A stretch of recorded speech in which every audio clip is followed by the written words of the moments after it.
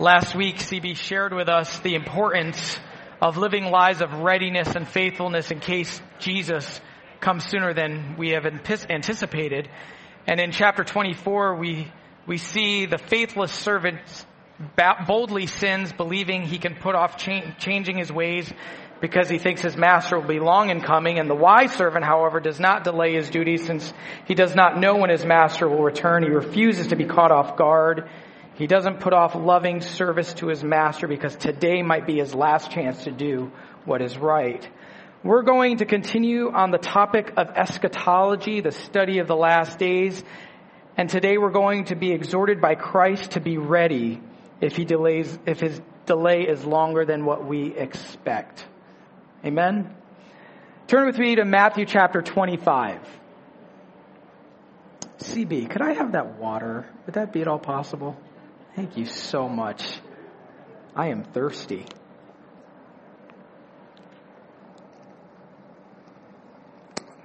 The title of my message is Ready or Not, the Parable of the 10 Virgins. Now, I gotta share something. One of the most stressful things for me as someone who prepares a sermon is thinking of a title for a sermon. I mean, all these preachers out there have such great titles for their sermons. So I'm reading this thing and I'm like, wow, I could do Like a Virgin. I could do, I'm thinking of all these things. I'm like, well, I don't want to offend anybody if I put that one down, or Ready or Not, Here He Comes, but it's so serious, the topic is so serious. And I'm like, Lord, do I have to have a title for this thing? But I have one, and it's Ready or Not, the Parable of the 10 Virgins. And we're still in the Olivet Discourse. That is, Jesus is teaching on the Mount of Olives. And he has been teaching his disciples to be ever so vigilant for his return. Now we're going to read that Jesus stresses the need for preparation before his coming using a powerful parable to make his point. So let's read the passage beginning in verse 1 of chapter 25. Jesus is saying, he says, "Then the kingdom of heaven will be like 10 virgins who took their lamps and went to meet the bridegroom. 5 of them were foolish, and 5 were wise. For when the foolish took their lamps, they took no oil with them, but the wise took flasks of oil with their lamps. As the bridegroom was delayed, they all became drowsy and slept.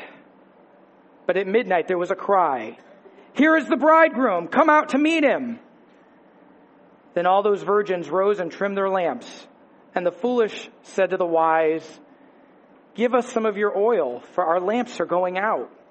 But the wise answered, saying, 'Since there will not be enough for us and for you, go rather to the dealers and buy for yourselves.' And while they were going to buy, the bridegroom came, and those who were ready went in with him to the marriage feast, and the door was shut. Afterward, the other virgins came, also saying, 'Lord, Lord, open to us.' But he answered, 'Truly I say to you, I do not know you. Watch therefore, for you know neither the day nor the hour.'" Let's pray. Thank you, Lord, for your word. Thank you that we are here today and we have the opportunity to hear your word, to be challenged by your word, to be edified by your word, to be convicted by your word, and to trust your word. Help us, O Lord, as we examine the scriptures today. In the name of Jesus, amen. Ready or Not, the Parable of the 10 Virgins. Let's look at verses 1 through 5. Jesus says, "Then the kingdom of heaven will be like the 10 virgins who took their lamps and went to meet the bridegroom. 5 of them were foolish and 5 were wise. For when the foolish took their lamps, they took no oil with them, but the wise took flasks of oil with their lamps. As the bridegroom was delayed, they all became drowsy and slept." In this instance, the term virgins is synonymous with bridesmaids. Back in ancient times, bridesmaids would come to the home of the bride, and there they would wait along with the bride for the groom to arrive at the bride's house. No one knew exactly when the groom was going to arrive, but when he did arrive, there was jubilant celebration, which included ceremonies of various kinds, followed by a grand procession from the bride's home to the groom's home, where there would be then this extraordinary feast. Being in the bridal party was not a task lightly taken, but was an honor and a privilege. I had the privilege of attending the wedding of Ethan and Annie Prowse last weekend, and it was amazing how seriously the bridesmaids and the groomsmen took their responsibilities to serve both Ethan and Annie. The groomsmen prayed for Ethan before he came down the aisle. The bridesmaids were there to serve in any way they could. The maid of honor was really attentive to the bride and really focused on her role, fixing the train of Annie's dress, holding her bouquet, having Ethan's ring ready to give to Annie to put on Ethan's finger. And everyone in the party served with humility and joy, yet they were very serious about the roles that they were playing as a part of the party. And it was really neat to watch the bridesmaids walk down the aisle to meet the groom, just like we see here in this parable. And these 10 bridesmaids in the parable wanted to meet the groom, and they wanted to welcome the groom. And in some ways, they were very similar. They all intend on meeting the bridegroom and escort him to where the festivities were to take place. But not only that, they are all expecting the bridegroom to come before the day ends. But not one of them knows exactly when he would be arriving. And they're also looking forward to take part in the marriage feast. So outwardly, they are very similar to one another. They look alike outwardly. But just because they may look the same on the outside, doesn't mean that they were the same on the inside. So what does this parable mean? The symbolism of the parable is pointing to the great marriage feast of the Lamb of God at the end of the age. Revelation chapter 19 verse 7 and 9 says, "Let us rejoice and exult and give him the glory, for the marriage of the Lamb has come and his bride has made herself ready. And the angel said to me, write this, blessed are those who are invited to the marriage supper of the Lamb. And he said to me, these are the true words of God." So this is when Christ comes for his bride, the church. But now the more difficult question is this: who are these virgins? Who are these bridesmaids, and what do they represent? What is interesting here is that if you look at the context, these bridesmaids were a picture of those who, at least outwardly, were followers of God. They are representative of church members, of those who profess to believe and trust in the risen Christ, people who consider themselves to be loyal disciples. But as you'll see, although all 10 virgins were in the bridal party and all 10 of them went out to meet the groom, there was an astonishing difference between them, as there is among people today who are truly born again and those who are Christian by name only, those who may attend a local church, those who may worship God, but they only worship with their mouths, but their hearts are far from him. Jesus spoke of the wheat and the tares growing together in the same field in Matthew chapter 13, verses 24 through 30. He said, he put another parable for him, saying, "The kingdom of heaven may be compared to a man who sowed good seed in his field. But while his men were sleeping, his enemy came and sowed weeds among the wheat and went away. So when the plants came up and bore grain, then the weeds appeared also. And the servants of the master of the house came and said to him, 'Master, did you not sow good seed in your field? How then does it have weeds?' He said to them, 'An enemy has done this.' So the servants said to him, 'Then do you want us to go and gather them?' But he said, 'No, lest in gathering the weeds you root up the wheat along with them. Let both grow together until the harvest, and at the harvest time I will tell the reapers, gather the weeds first and bind them in bundles to be burned, but gather the wheat into my barn.'" So there are wheat and tares in every local church. believers and unbelievers. Someone once asked me before I was pastoring here at Christ Community why I preach the gospel so much when I preach on a Sunday morning. Well, first, as Christians, we need to hear the gospel. It edifies us. It encourages us. It reminds us of our daily need of the Savior. It renews our hope in Christ. It reminds us that we as Christians have been adopted by the Father through the atoning work of the Son. Then, there are unsaved among the saved in the congregation. There are wheat and tares in every church. There are those who say they are Christians who are not Christians. This is why the gospel is preached every Sunday. Jesus says in verse 2, 5 of them were foolish and 5 were wise. So the bridesmaids are divided into 2 groups of people in this parable.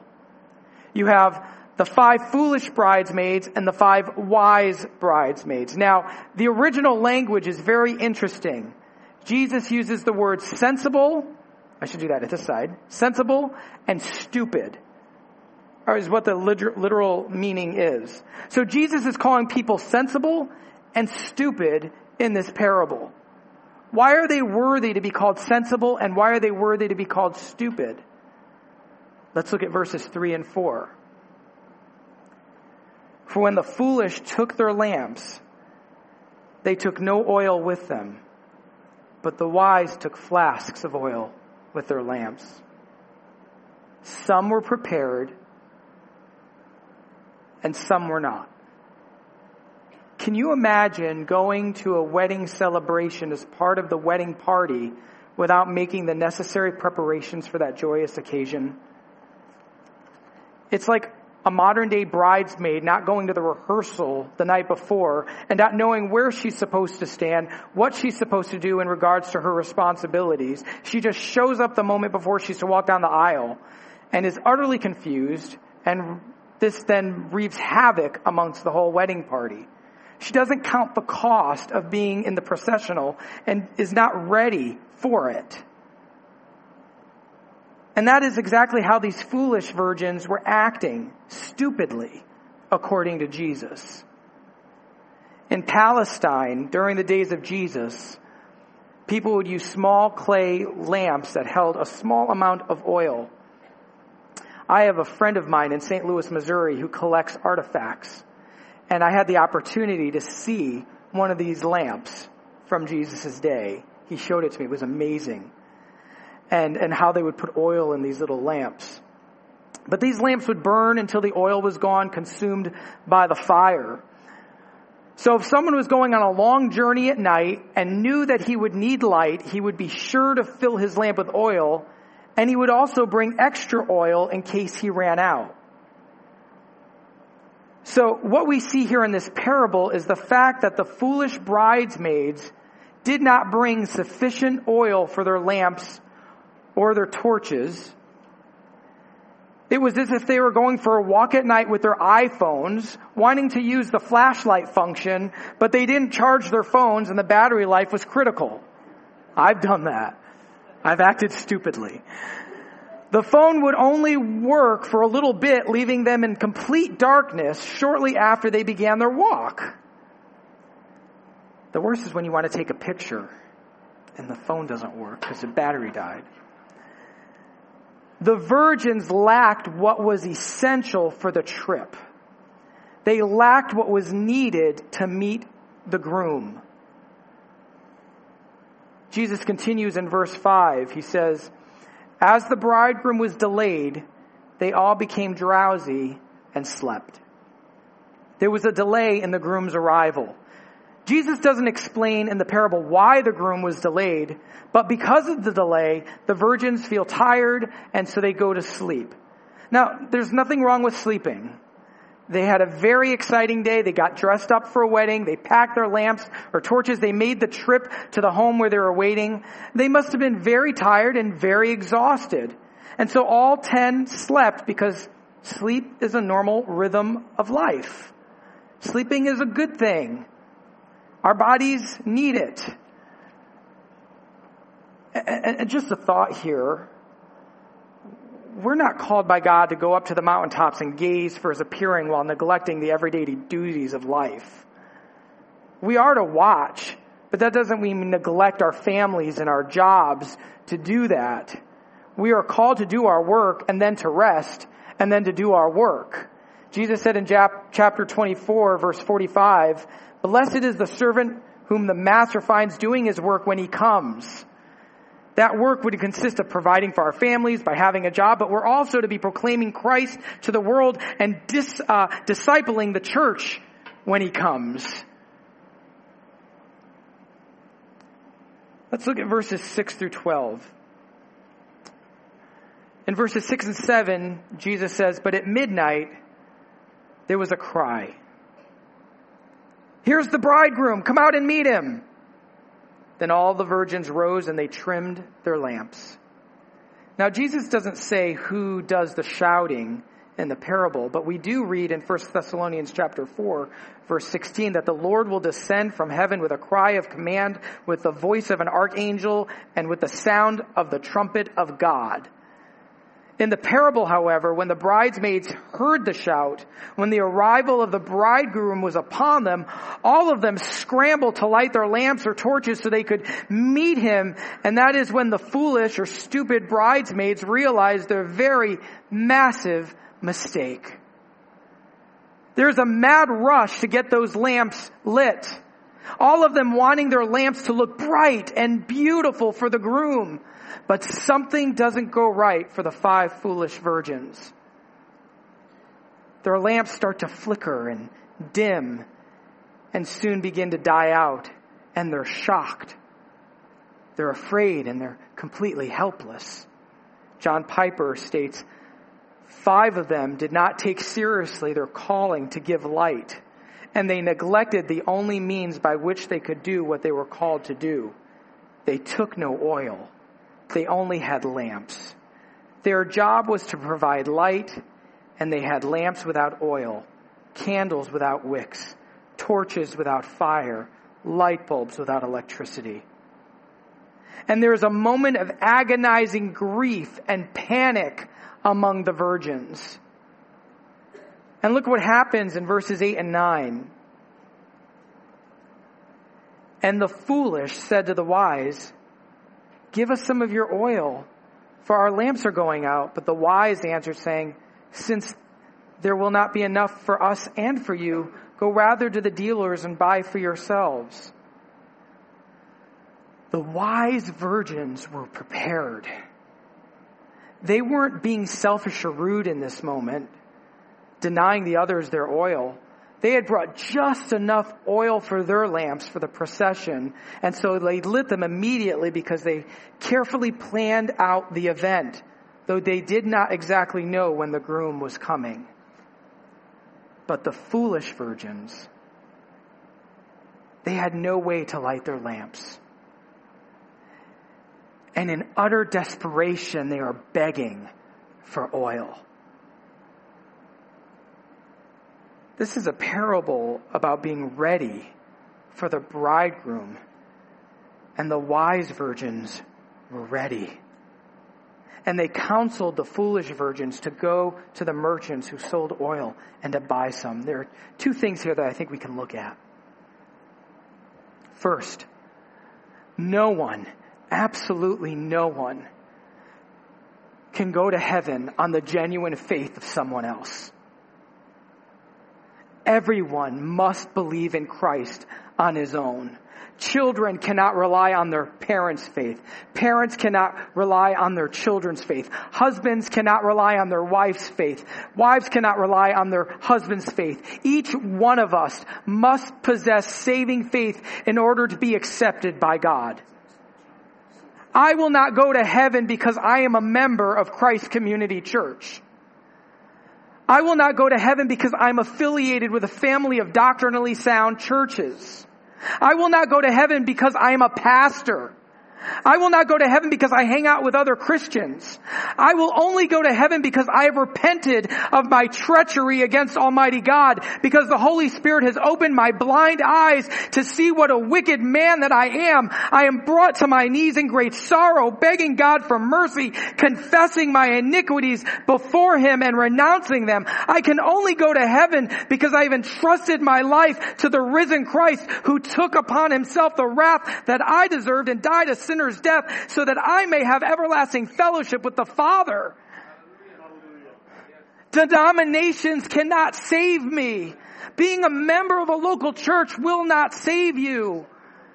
Being baptized in water does not save you. Ask the thief on the cross. He got saved, but he didn't get water baptized. But it is a command to get water baptized. That's the norm. Only Jesus can save. One scholar says this is meant to teach the impossibility of borrowing faith. It's meant to teach the impossibility of borrowing the power of the Holy Spirit, the impossibility of borrowing obedience and faithfulness. You cannot borrow my faith to get to heaven. I cannot borrow your faith to get to heaven. I can't say, well, my mom and dad are Christians, so I'm going to be with Jesus. It doesn't work that way. Each man must give an account. And secondly, as Christians, we must not give up imploring people to repent before it's too late. The wise bridesmaids counseled the foolish ones to get more oil. We must continue to urge people to be prepared for when Jesus comes back, whenever that might be. It could be in our lifetime. It could be in 1,000,000 years. Only God knows. But let us continue to warn people to be ready for His return. We must tell our unsaved children, our loved ones, the world, that we cannot have faith for them and for us. We cannot have spiritual life for them and for us. We can't give them obedience and faith. Only God can. You've heard that saying, oh, well, tell the man upstairs something good for me. I have nothing to tell him for you, because you're not good. And he's there to say, oh, John, because you're my son, I'm going to go ahead and let him in too. I'm going to let your wife in. I'm going to let your children in too, because you're a Christian. It doesn't work that way.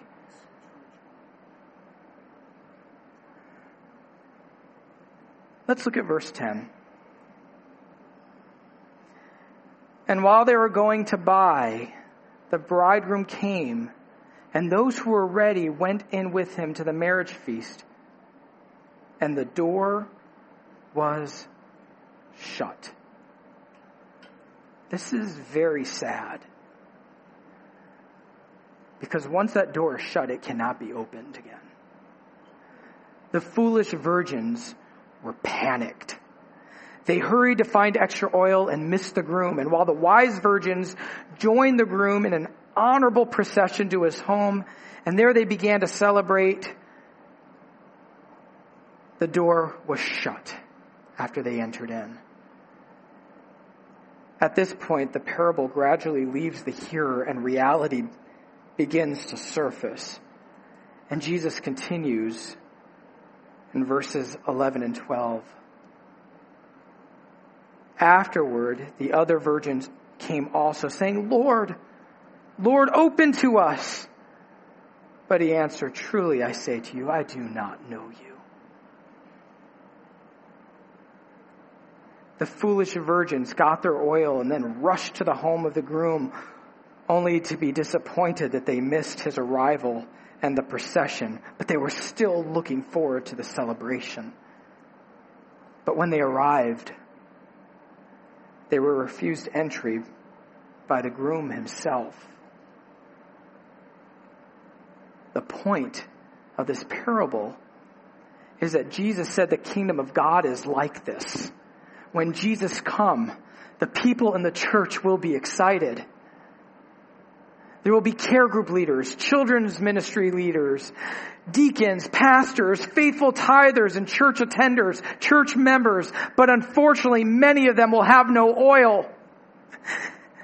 They will not have the Holy Spirit indwelling them. And all the unconverted will be left out. 2 Timothy 2:19 states that the Lord knows who are His. And He knows who are not His. And He is coming back. And many will say, Lord, didn't I teach Sunday school in your name? Didn't I serve as a deacon in your name? Wasn't I part of the land and building committee in your name? Didn't I pastor in your name? Wasn't I a care group leader in your name? I set up chairs and I took them down in your name. And He'll say, depart from me, you worker of lawlessness. This is terrifying. People who think they are saved, but are not. They have lamps. They have religion. They have form. But they take no care for what is inside. They carry the lamp. They keep it shiny. Others look at them and assume they have life, faith, and have been regenerated by the Spirit. And all they have is an empty lamp. And now they're about to face one who sees right through their lamp, and He says, truly, I say to you, I do not know you.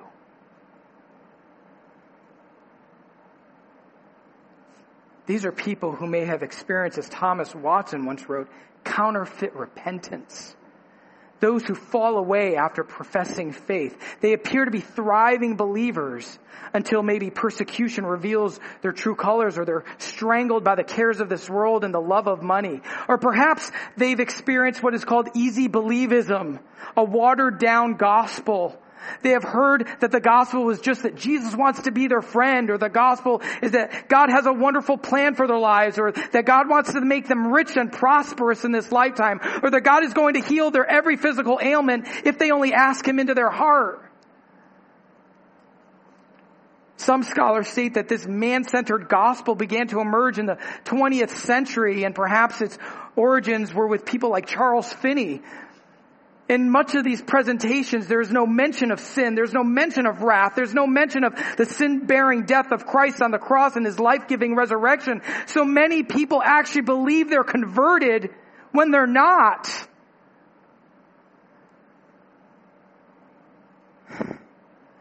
How do you know if you are genuinely converted?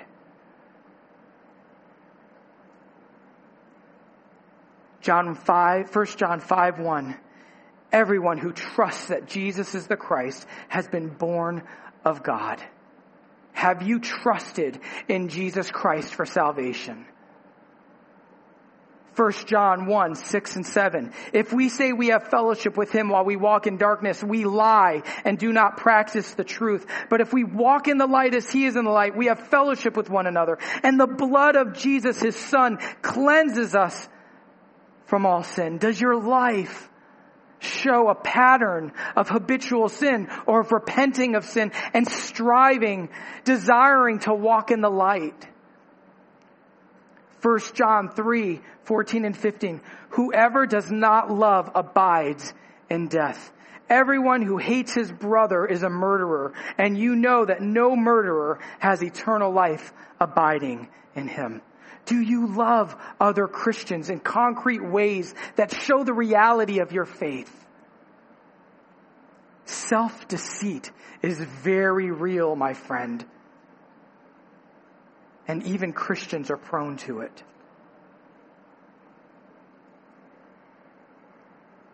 Jesus urged His disciples in verse 13. Watch therefore, for you know neither the day nor the hour.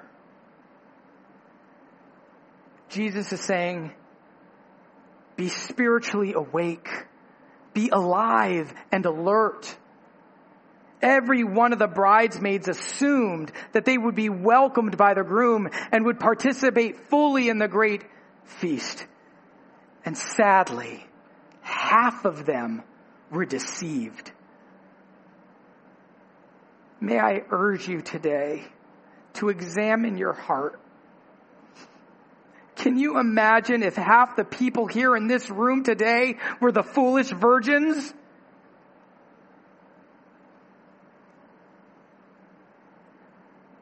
Small is the gate and narrow the road that leads to life, and only a few find it, Jesus said in Matthew 7:14. Paul encouraged the Corinthian church. He said, examine yourselves to see whether you are in the faith. Test yourselves. Or do you not realize this about yourselves, that Jesus Christ is in you, unless indeed you fail to meet the test? Is the faith you profess genuine? Or are you only a Christian in name?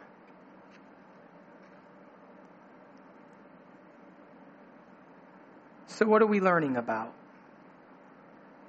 Although outwardly these bridesmaids may look the same, there is an essential difference among them. Not all who come through these doors every Sunday, who make public professions of faith, are going to share in the blessings of Christ's return. 2 Timothy 3:5 states, they have an appearance of godliness, but they deny its power.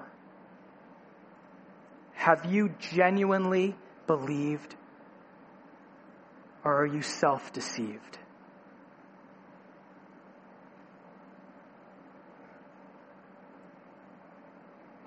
Josh, will you and the team come up? CB, will you come up? And when I'm through, would you come up and say a couple words, and then close in prayer?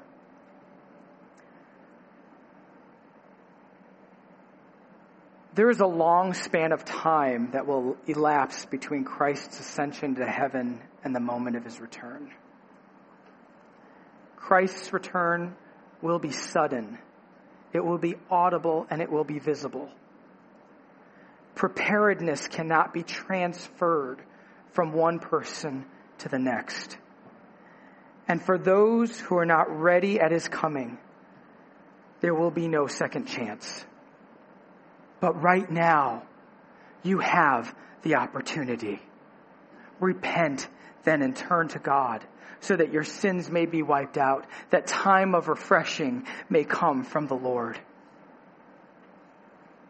Are you prepared for him or not? Are you the wise bridesmaid, or are you the foolish bridesmaid? The only way to be prepared is to renounce your lifestyle of sin and to entrust your life to Christ alone for salvation. CB.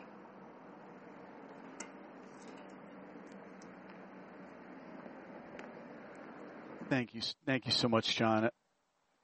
John asked me if I would just share a few words pastorally in closing. I think he really sensed just the gravity of this passage of Scripture. So I agreed to do that, and I just appreciated his leadership there. And I was just thinking throughout this message, I concur with you, John, on that. Being pastors is not going to ensure that John and I are going to get into heaven, and I want you to know that I wholeheartedly believe that as well. There's no act of service, nothing that we can do. Only looking to Christ in repentance and in faith and his death on the cross on our behalf, and relying on Christ's perfect righteousness will ensure that we can walk out of here assured of our salvation. Josh is going to close this in just a moment with a wonderful hymn that we can all sing entitled, "He Will Hold Me Fast." And God will hold us fast. I want to encourage all of us, brothers and sisters, to look at passages like this in your Bible and see the goodness of God to you in it. these warning passages are God's means of grace to keep us by His grace and to continue to hold us fast. In hearing a message like this, I feel greatly stirred inside. It doesn't shake me off of my assurance of salvation. I know Jesus has loved me and He's died for me. He rose from the dead for me. And for those who are true believers in this room, passages like this aren't meant to shake you off of the assurance of your salvation. Quite the contrary.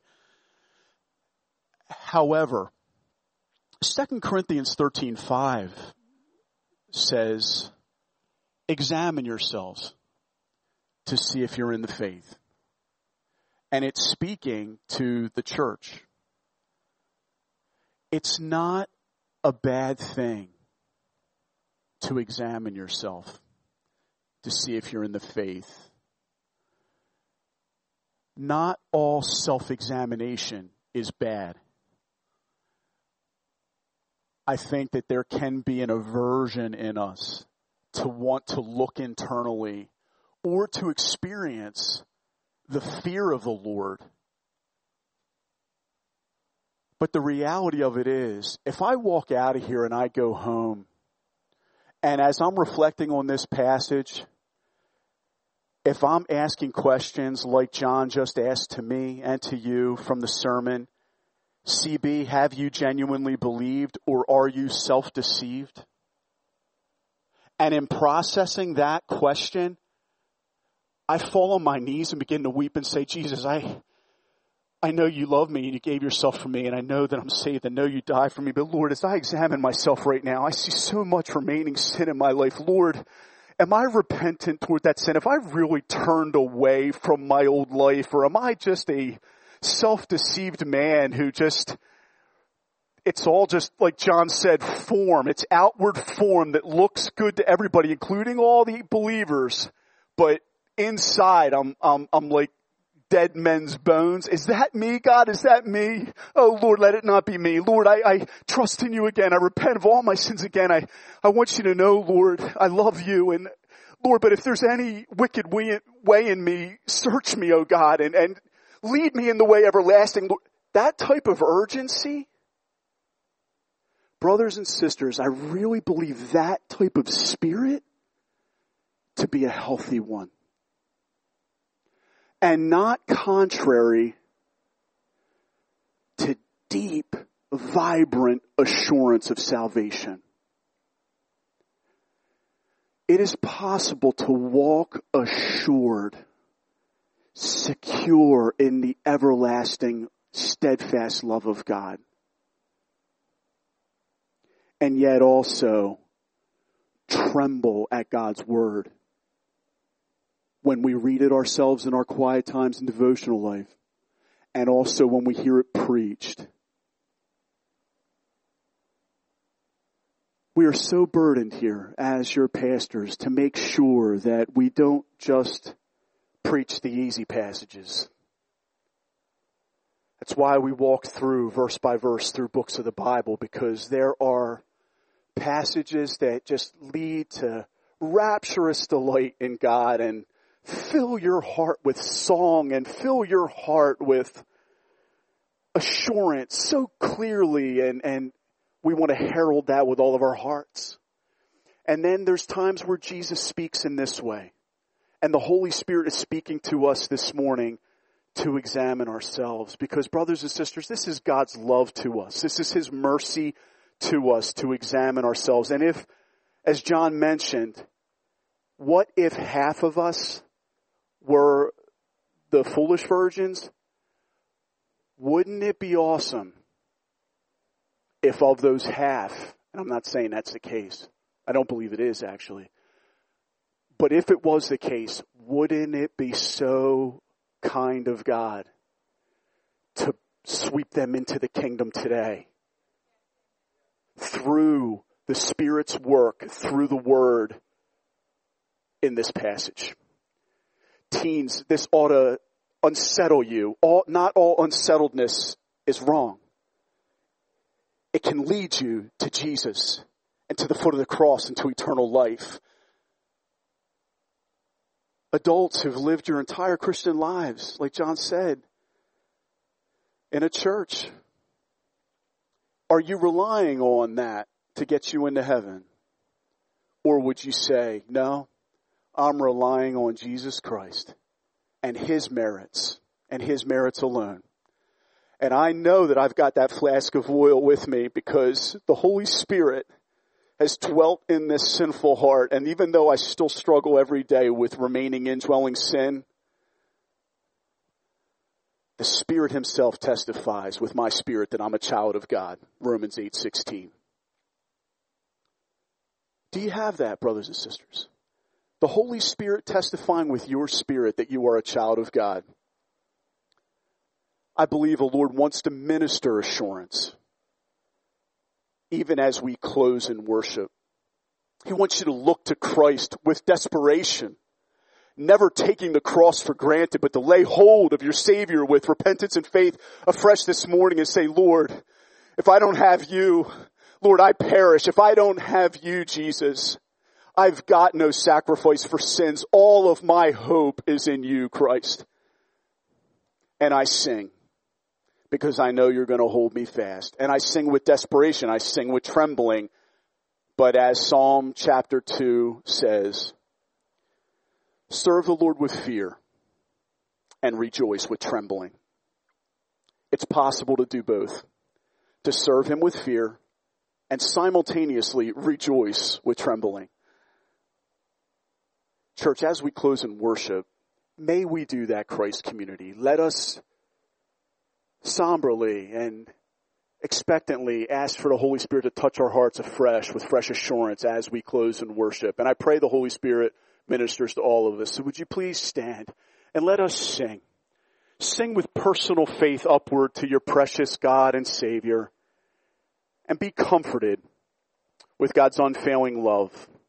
That He has loved you so much that He sent His only Son for you.